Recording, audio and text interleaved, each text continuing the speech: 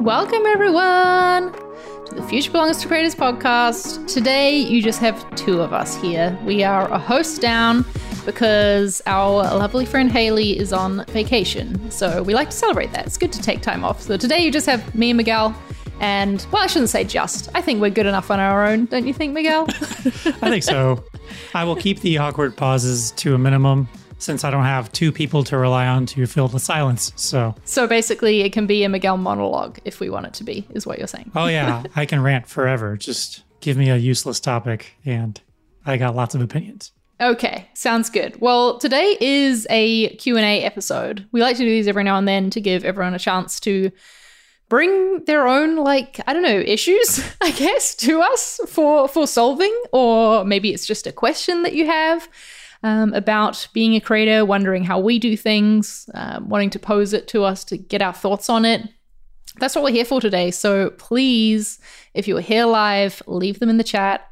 And this is a good time to note, I guess, as well, that if you listen to this podcast delayed, like either watching it on YouTube after it's live or in a podcasting app, you should really join us for the live show because it is fun. We have Mike here, we have Melanie here in the chat, and Miguel also in the chat. I just like to come at it at all angles. I like it. Well, yeah, while anyone watching, listening right now is coming up with any questions for us, I thought we could kick off by talking about one that I've been getting a lot recently. And one of the reasons I'm liking doing this podcast, Miguel, is because in the content I create, I don't really talk about creating content, if that makes sense. Like, a lot of creators go that sort of meta route and they will teach other creators how to make content like the content they're making, and like that becomes their content. And I've purposefully tried not to do that, but it does mean that I get questions about making content that perhaps don't fit in the regular stuff. How many times can I say content in one sentence? I lost count, personally. Yeah, if we weren't doing this live, maybe we could have a counter on the screen. But anyway, something that people have been asking me lately especially is why I stream on Twitch and not on YouTube. And I think it's a good question because I do have an audience of nearly 200,000 people already on YouTube, right? Mm-hmm. So why the hell would I go over and start something new? I don't know. Is there something you wondered when you heard that I was streaming over on Twitch? Yeah, I mean, I guess there must be some sort of a difference. I mean, I guess I'm assuming, is it because Twitch is easier? Is it because Twitch is more of a gaming thing and you're like gaming on it? So, or is it because you want to like separate the things that you do on different platforms to keep sort of, I don't know. You tell me why you're doing it because I'm out of guesses. It's kind of both of those things are right. Yeah, like I was watching a lot of people streaming on Twitch and streaming games, and I was interested in doing that as well as interested in streaming design. And I just thought, like, I don't know, going live is scary. And perhaps now we've been doing this for this whole year so far, so maybe we're a little bit more used to going live, but I did not used to feel that way. And so I felt like going live to an audience like that large that I had on YouTube was scarier than starting something new on Twitch where it was like purposefully going to be smaller. And then I just came to really like the whole concept of Twitch streaming. Like, it's a fun community over there.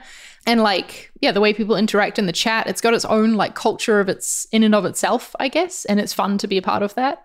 And it's also, I think, good for us as creators to not put all of our audience eggs into one basket, So I'm trying to spread things around a little bit and have people follow me in various places.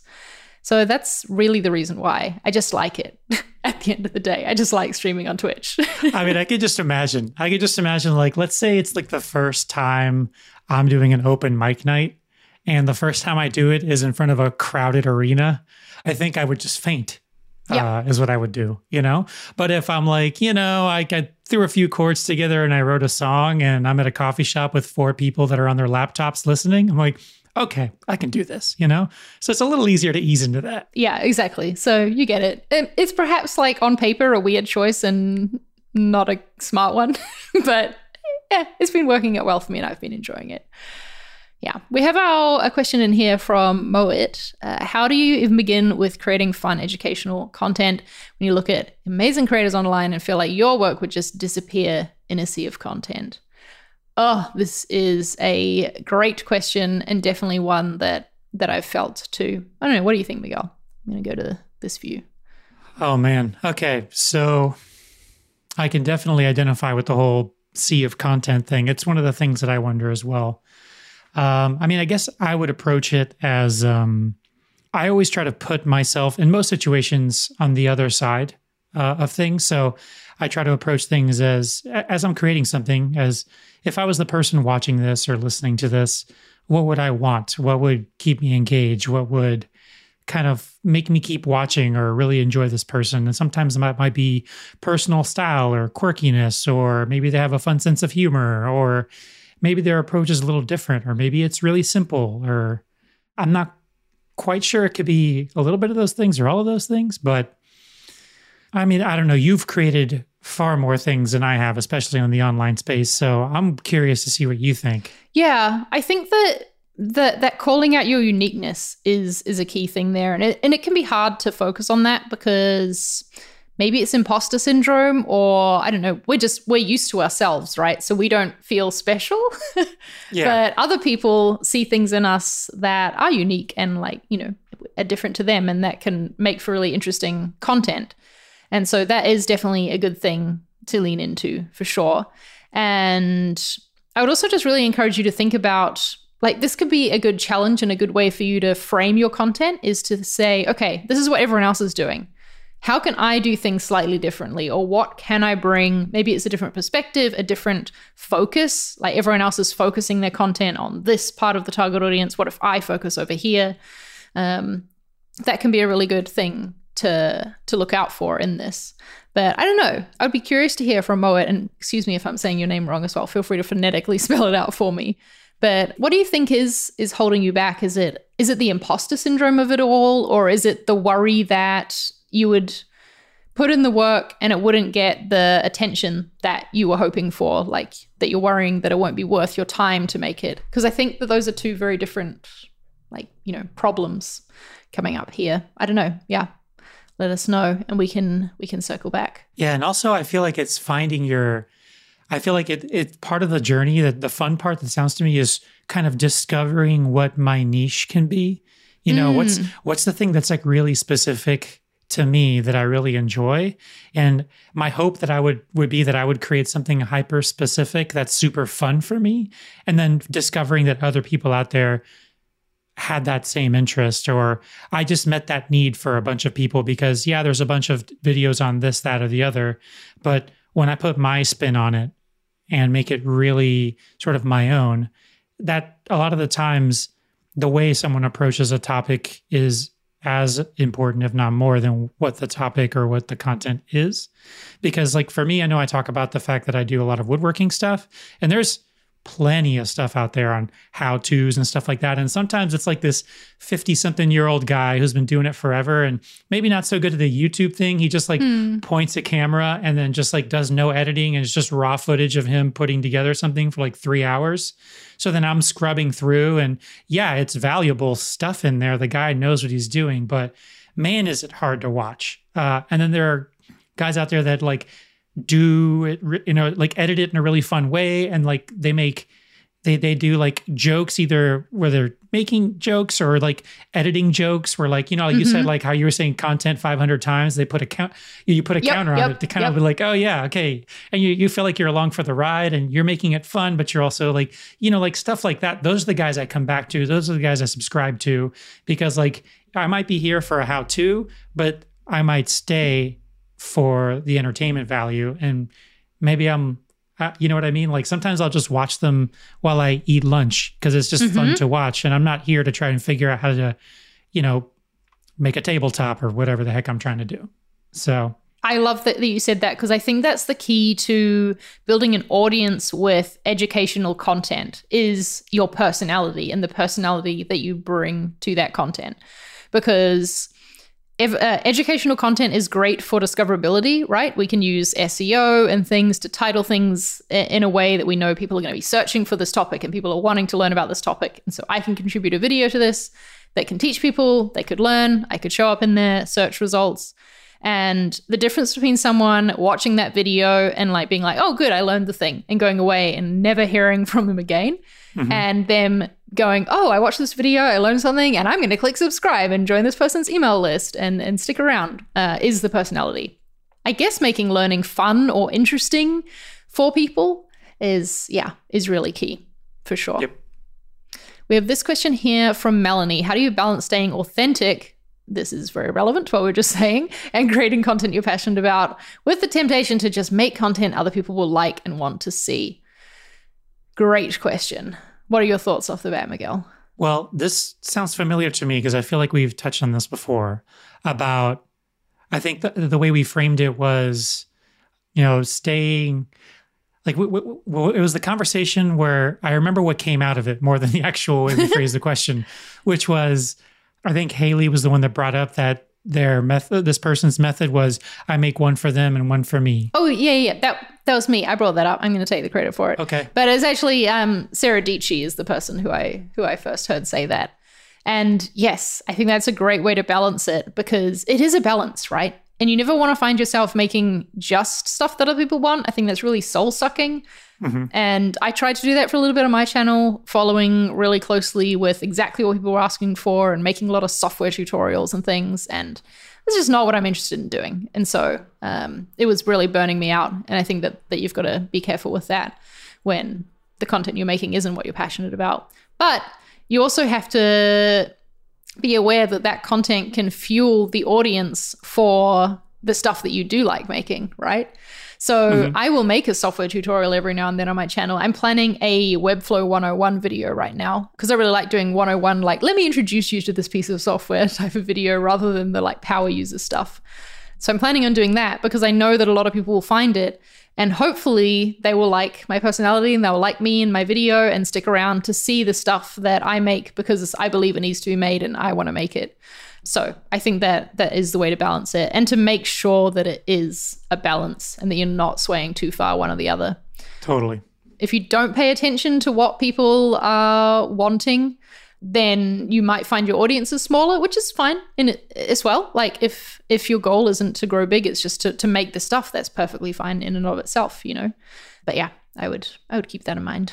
My sort of go-to method whenever I have to do something that I don't want to do, but I have to, is to kind of like zoom out from it in like one step and then kind of get meta about it a little bit and be like, instead of being like the guy that's just like going to read the lines and go from step 1 to step 2, it's like, how do I make this video self-aware of the fact that this is inherently boring? So we're going to make it fun. This was my approach when I was a teacher, is because I taught social studies, specifically government, to 7th graders. So could you imagine a more difficult audience, less willing to learn about a subject matter? Like, Could a 12-year-old care less? I don't think they could. I think they're at the bare bottom. I don't know. What about today's 12-year-olds? I feel like they're paying attention to that sort of stuff. I have no idea. I can't define 12-year-olds. I couldn't then and I can't now. So I can say is that, so I'm going to teach these kids about, the Bill of Rights or something like that. So instead of just sitting here and going through, all right, right number 1, right number 2, like you zoom out and be like, hey, okay, this is going to be really boring today. So let's just like call it out. So, elephant in the room, this is a boring topic. And then I'm going to like purposely make fun of how boring it is. And you're going to end up really more knowledgeable about this because we spent the whole time making fun of the Bill of Rights and how great it is and what all the points are about it. So they had a great time with the lesson and they understood what I had to say. So that's kind of my approach to it. And I've always had a lot of fun with that. So I love that. Were you someone's favorite teacher? Like with classes like that, I feel like that would be great. All right. So without tooting my own horn, I was 100% like the cool teacher. Yeah, I knew you were. Yeah, of course you were. I was like younger than almost all their other teachers. And like, I kind of understood most of the pop culture references, but not to the point where it was like, I'm a 50-year-old guy trying to pretend I know what's going on. Yeah. Yeah. So I was relatable and, I just kind of made everything kind of funny and enjoyable as much as I could within the realm of teaching somebody something boring. And, I inject a bunch of pop culture references into lessons. And like, I was a huge Star Wars nerd. So, if I had to do a PowerPoint, which I hated, I would always throw a bunch of Star Wars stuff in there that was completely irrelevant, but sometimes it made sense and it helped people remember stuff because It's like, hey, remember that thing I did about Chewbacca with the this and the that? And they're like, oh, yeah, yeah. Even though it has nothing to do with that. So, whatever. That's a great example, of bringing your personality into a topic to put your own spin on it, for sure. If you ever felt like doing a teaching YouTube channel, Miguel, I feel like you could do really well with it. Should we go back to Moet? Because Moet followed up, had a question earlier on about how do you even begin with creating content when you feel like it would just disappear in a sea. We asked if it was imposter syndrome or like if it was something else. And so Moet says it is an imposter syndrome and starting from ground zero. Learned everything from creators online and I don't want to act like I know too much. This is a very valid concern, I think, because when we, a value we have at ConvertKit is teaching what you know. And you've got to be careful you don't start teaching what you don't know. Like teaching what other people have said that you don't fully understand or realize yourself. But I don't think that's the case that's going to happen for you here. I think that when you create content, there is a bit of fake it till you make it in terms of the confidence that you can feel in being on camera as well. Like, I think I've said this before, and I don't like to bring it up too much in case people actually do it. But if you watch my older videos on my YouTube channel, they are not me. I don't know who that person is talking to the camera, but it's not me. I mean, it is technically me, but it's me putting on like a confident, I can talk to a camera face, and you've got to get through that awkward stage where you have to act a little bit in order to get past the imposter syndrome and to get started making things.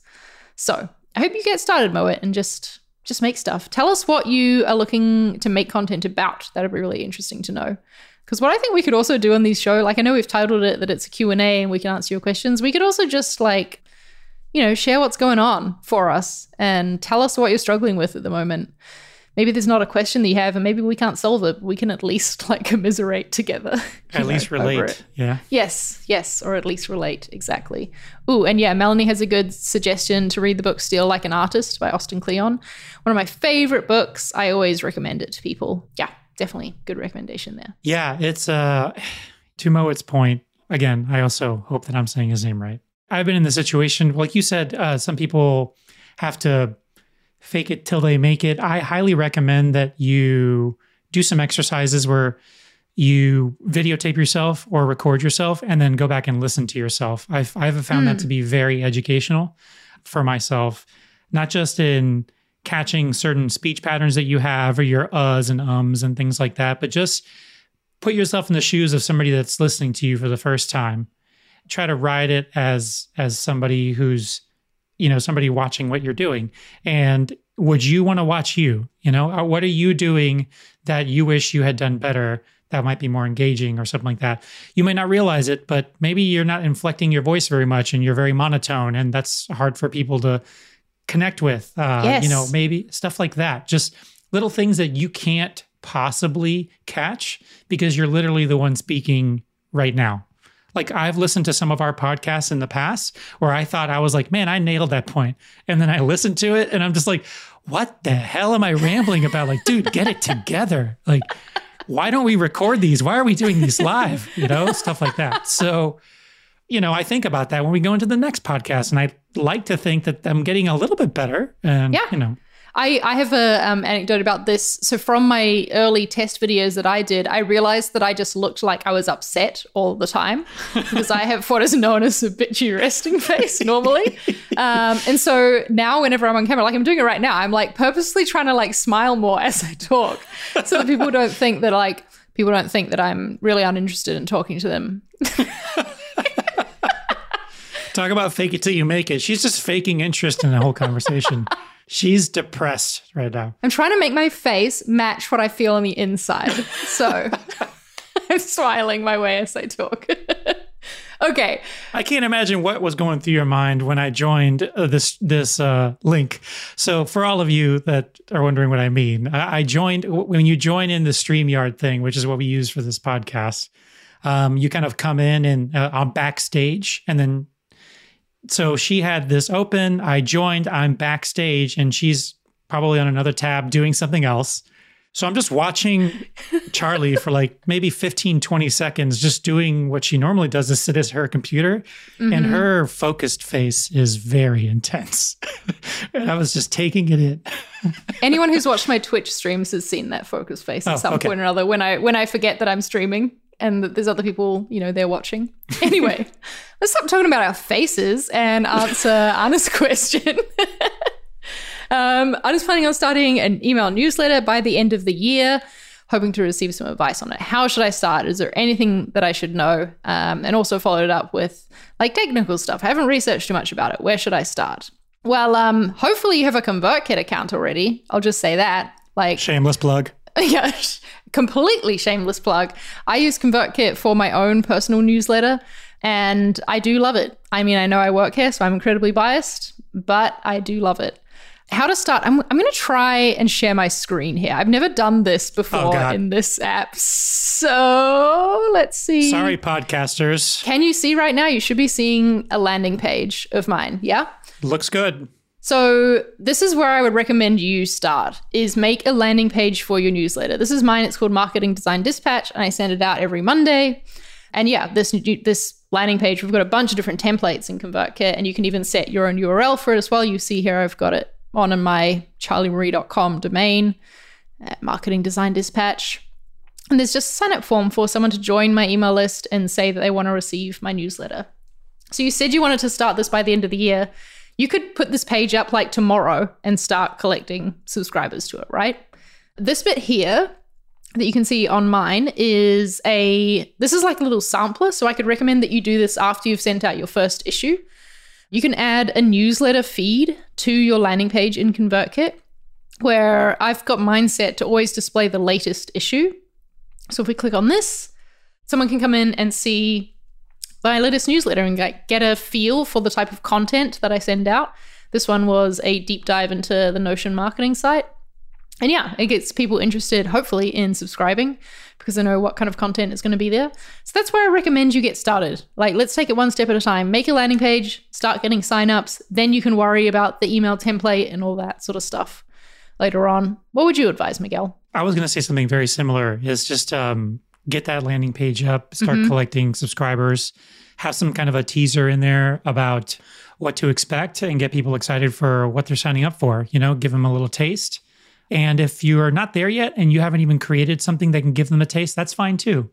Just get it up there, get something very simple up there, because it's just nice to have something to refer someone to if for whatever reason, like let's say you happen to strike up a conversation with somebody or you see an opportunity online where you can just grab your URL and throw it in there, or talk to somebody and say, hey, sign up here. I got some stuff coming. It's like your online business card in a way. Yes, that's a good way of describing it. You need that page so that you can start getting the list to send things to people. Should we go a little bit more? Should I show a bit more stuff about my newsletter? What do you think, Miguel? Should we go into that? Let's do it. I mean, we're already here. Let's do it. Let's get into your account. Let's get into my account. I'll show you all my subscribers. This is my latest newsletter that went out on Monday. 19.8% open rate. Not bad. We'll have a look at the content of it. So I've made this template using one of the I've just branded this template using one of the standard ones that we have in ConvertKit. And you can see how it matches the landing page as well. Like, it's the same colors. It uses the same logo thing that I made. So that's nice. It gives people like a branded experience feel, but the content is the most important part of the email. So I've focused on that. And then I end it in my footer. I have like an image and my social links as well to brand that. And I have in my newsletter as well, I have this custom unsubscribe link in my footer so that if they don't want to receive these weekly emails, they can click this button to opt out of them. And this link just goes to this page that I have on my website that's just general and says email preferences have been updated. But what happens when they click this is they get a tag that says, don't send me any Marketing Design Dispatch emails.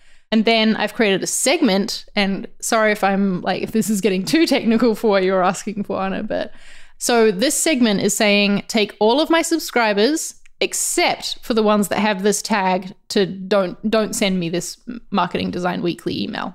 So anytime someone clicks that link that I showed you, they get this tag added automatically, and that also automatically puts them in this segment of people who I should send my newsletter to. And most people have stayed around, really. I've got like 24,000 subscribers on my list, and there's a good amount still in this segment. But it just means that anyone who's not interested in the weekly emails can still be in touch for the other updates and things that I might send out. So yeah, that is some more details on my newsletter. Let's go back to the other view. I like it when we're like... You like it when we're like this? Yeah. Hey, what's up? Podcast people are like, what are we on about? You've been showing everybody. Yeah, well, they should be watching it live. Yeah. Yeah, they should. Take that. Like the old saying says, some version of don't let perfection be the enemy of progress. So just because you don't have it all figured out, don't let that prevent you from starting. So like Anna said, I don't know what I'm waiting for. It's like, yeah, well, me neither. Just, get started. Like, you can always change things. You're not going to destroy your brand or your idea by having done it wrong first, or whatever you consider wrong to be. I mean, you're learning, this is changing as you go, you're iterating, depends on what works and what doesn't. Nobody just shoots out perfect stuff and then just, dances all the way to the bank. That's not how it works. Yeah. And the really fun thing about when you're just getting started with a newsletter too is that you can ask your audience for their feedback. I did this a lot when I was getting started with mine. It was like, what do you actually want to be seeing in these emails from me? And when you're just getting started and your audience is smaller, the replies you get to that email will not be super overwhelming, and you should be able to address people's concerns or take on their feedback. It's really cool to encourage that. I don't know, email is a two-way thing, and I feel like sometimes people forget that. I always try and encourage people to reply to my newsletter. And I even have a thing in my footer of my regular emails that says, yes, this is really me sending this. And I will really see it if you reply. So please reply. But yeah, it is a two-way thing. Connor asked, can you make custom HTML, CSS templates in ConvertKit? Yes. Simple answer. Yes, you can. I don't know. Yeah. And Miguel is the one who helps people do that sometimes, right? Yeah. Most people, or at least a lot of people, don't have a lot of HTML, CSS stuff background. And that's okay. Sometimes I've heard people say that they thought that they had to know these things in order to really succeed or make what they want. The truth is that's less and less true every single day, especially like within the context of ConvertKit, at least. We have a lot of templates that you can choose from that have been designed by professionals, built by professionals, supported every day by professionals. If for some reason they're not working or they're not doing what you want them to do, our support team's here to help you make it your brand and make it your look. Or you can just do it from scratch. If you're really good at HTML and CSS, you can create your own templates and just go at it. Or you can adjust what's already there. There's all kinds of options and everything in between. So yeah. So hopefully our goal is to give you that place to get started though, right? So hopefully this helped on. I really, really, really would love to see you turn up to a future one of these live streams and like just drop the link to your landing page that you've made. Or send it to me on Twitter. I'd love to see it. Hope that this helped and that you can go ahead and get started now for sure. That makes me think maybe we should do something fun thing where like we can try and have a little segment in one of our episodes in the future where we can kind of have a showcase of people who built stuff, maybe since today or whatever in the last so far, and just kind of like show us what you got. And if they welcome it, we can give you some pointers and tips and tricks, or we can just ooh-ah at how amazing you did it the first time. Whatever. That would be fun. Yeah, that would be really fun. Something that I do a lot of on, well, you know what, I'm saying that and I'm not done for a while. But I used to do a lot of portfolio reviews on my YouTube channel. I think I'm going to do a live stream and do one again, a session of that, where it's just like people tell me what they're aiming for. Like, okay, I'm wanting to get into this part of the industry, or I'm wanting to get this type of job. And then I look at their portfolio with that in mind and give them some feedback. We could do a similar thing with landing pages and stuff on this show. It could be like, all right, what is this landing page for? Let's look at it. Let's see if, what pointers we can give, or like a listener showcase or something. Listener showcase. I like it. Yes. Listener/viewer. And then if you win that, then you go to the showcase showdown. And then you get to spin the big wheel with the number on it. Okay. This is a Price is Right reference. I don't know if you know what that is. I think that our lawyers might have issue with some of the things you're saying right now, Miguel. So maybe we shouldn't do it that way. Yeah. Okay, never mind. Promising prizes. How dare you, honestly?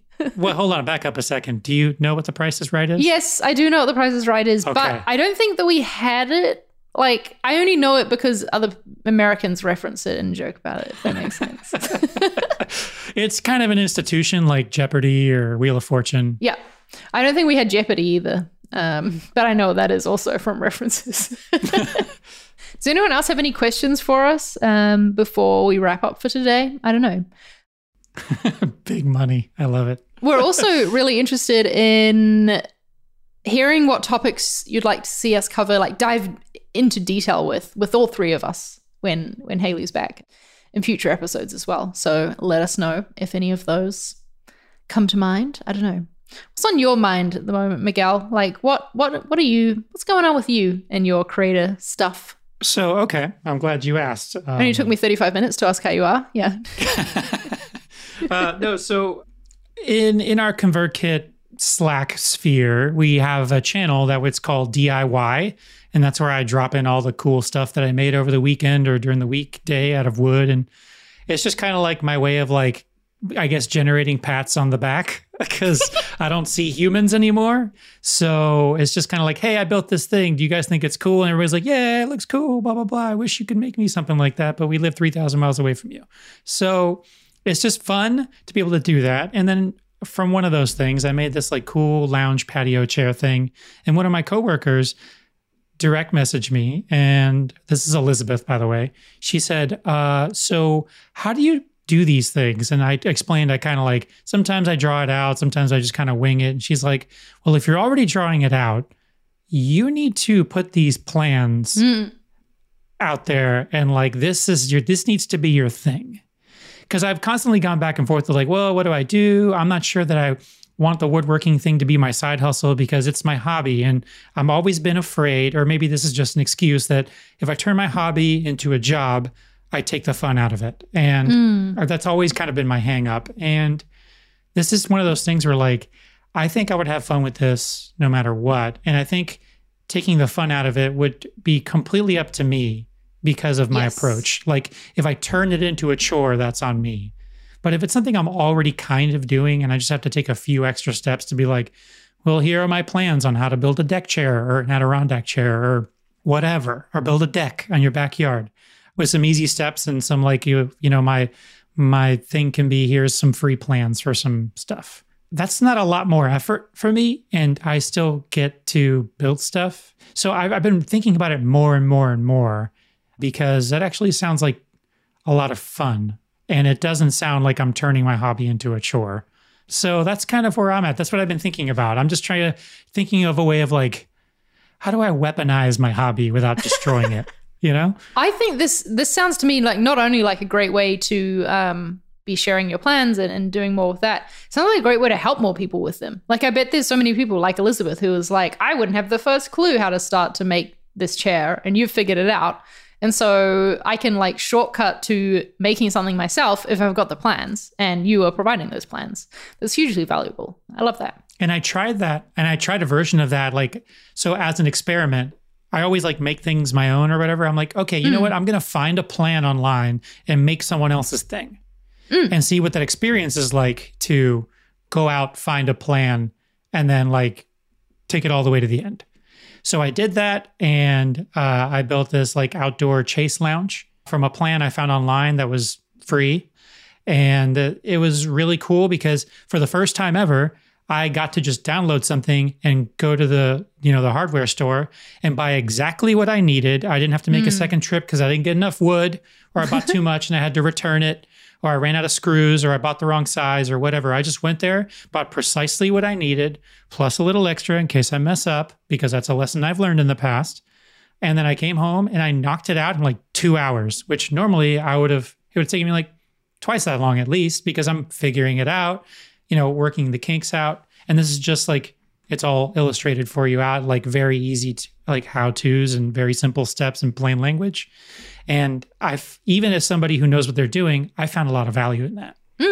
So I can't even imagine how that must be for somebody who is trying to learn. So take that and remove all the lumber and woodwork and then insert whatever it is you guys are doing. And that's also true for you, I promise. Yes, absolutely. That's something I want to be doing more of, is creating like plans and things that people can download. Not for woodworking. I'm not going to pretend I've ever like used a saw in my life. But you know, for design stuff, I'm sure there's more of that I can be doing for sure. Yeah, that's great.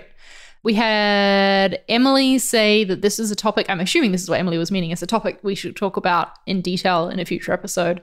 We should find some guests who have broken out of the creative middle class, and they can tell us what was necessary for taking that leap. Yes, we will take that on board. Thanks for that suggestion, Emily. Cool. Well, thanks everyone for showing up today and asking your questions, sharing some jokes with us. This is fun. This is good. And we'll have Haley back with us next week, so we'll be back to our usual trio. Haley, if you're watching this, we missed you. Also, I remember that Haley said she might show up in the comments and she didn't, so I'm just going to have to rag on her a little bit. We should rip her about that a bit next time. Yeah. Yep, a little bit. I mean, she's on vacation, so it's fair enough. But also, yes. But she did say she was going to do that. I'm just holding her to what she said. Holding her accountable. Okay. That's right. That's what friends do. All right. Okay. I don't think we've decided on a topic for next week yet, but I have some ideas in mind, and it'll be good, I promise. So we'll see you back here live next Wednesday, 12:30 Eastern. Please come join us, hang out in the chat. Thanks to everyone who's here today. Bye. Bye.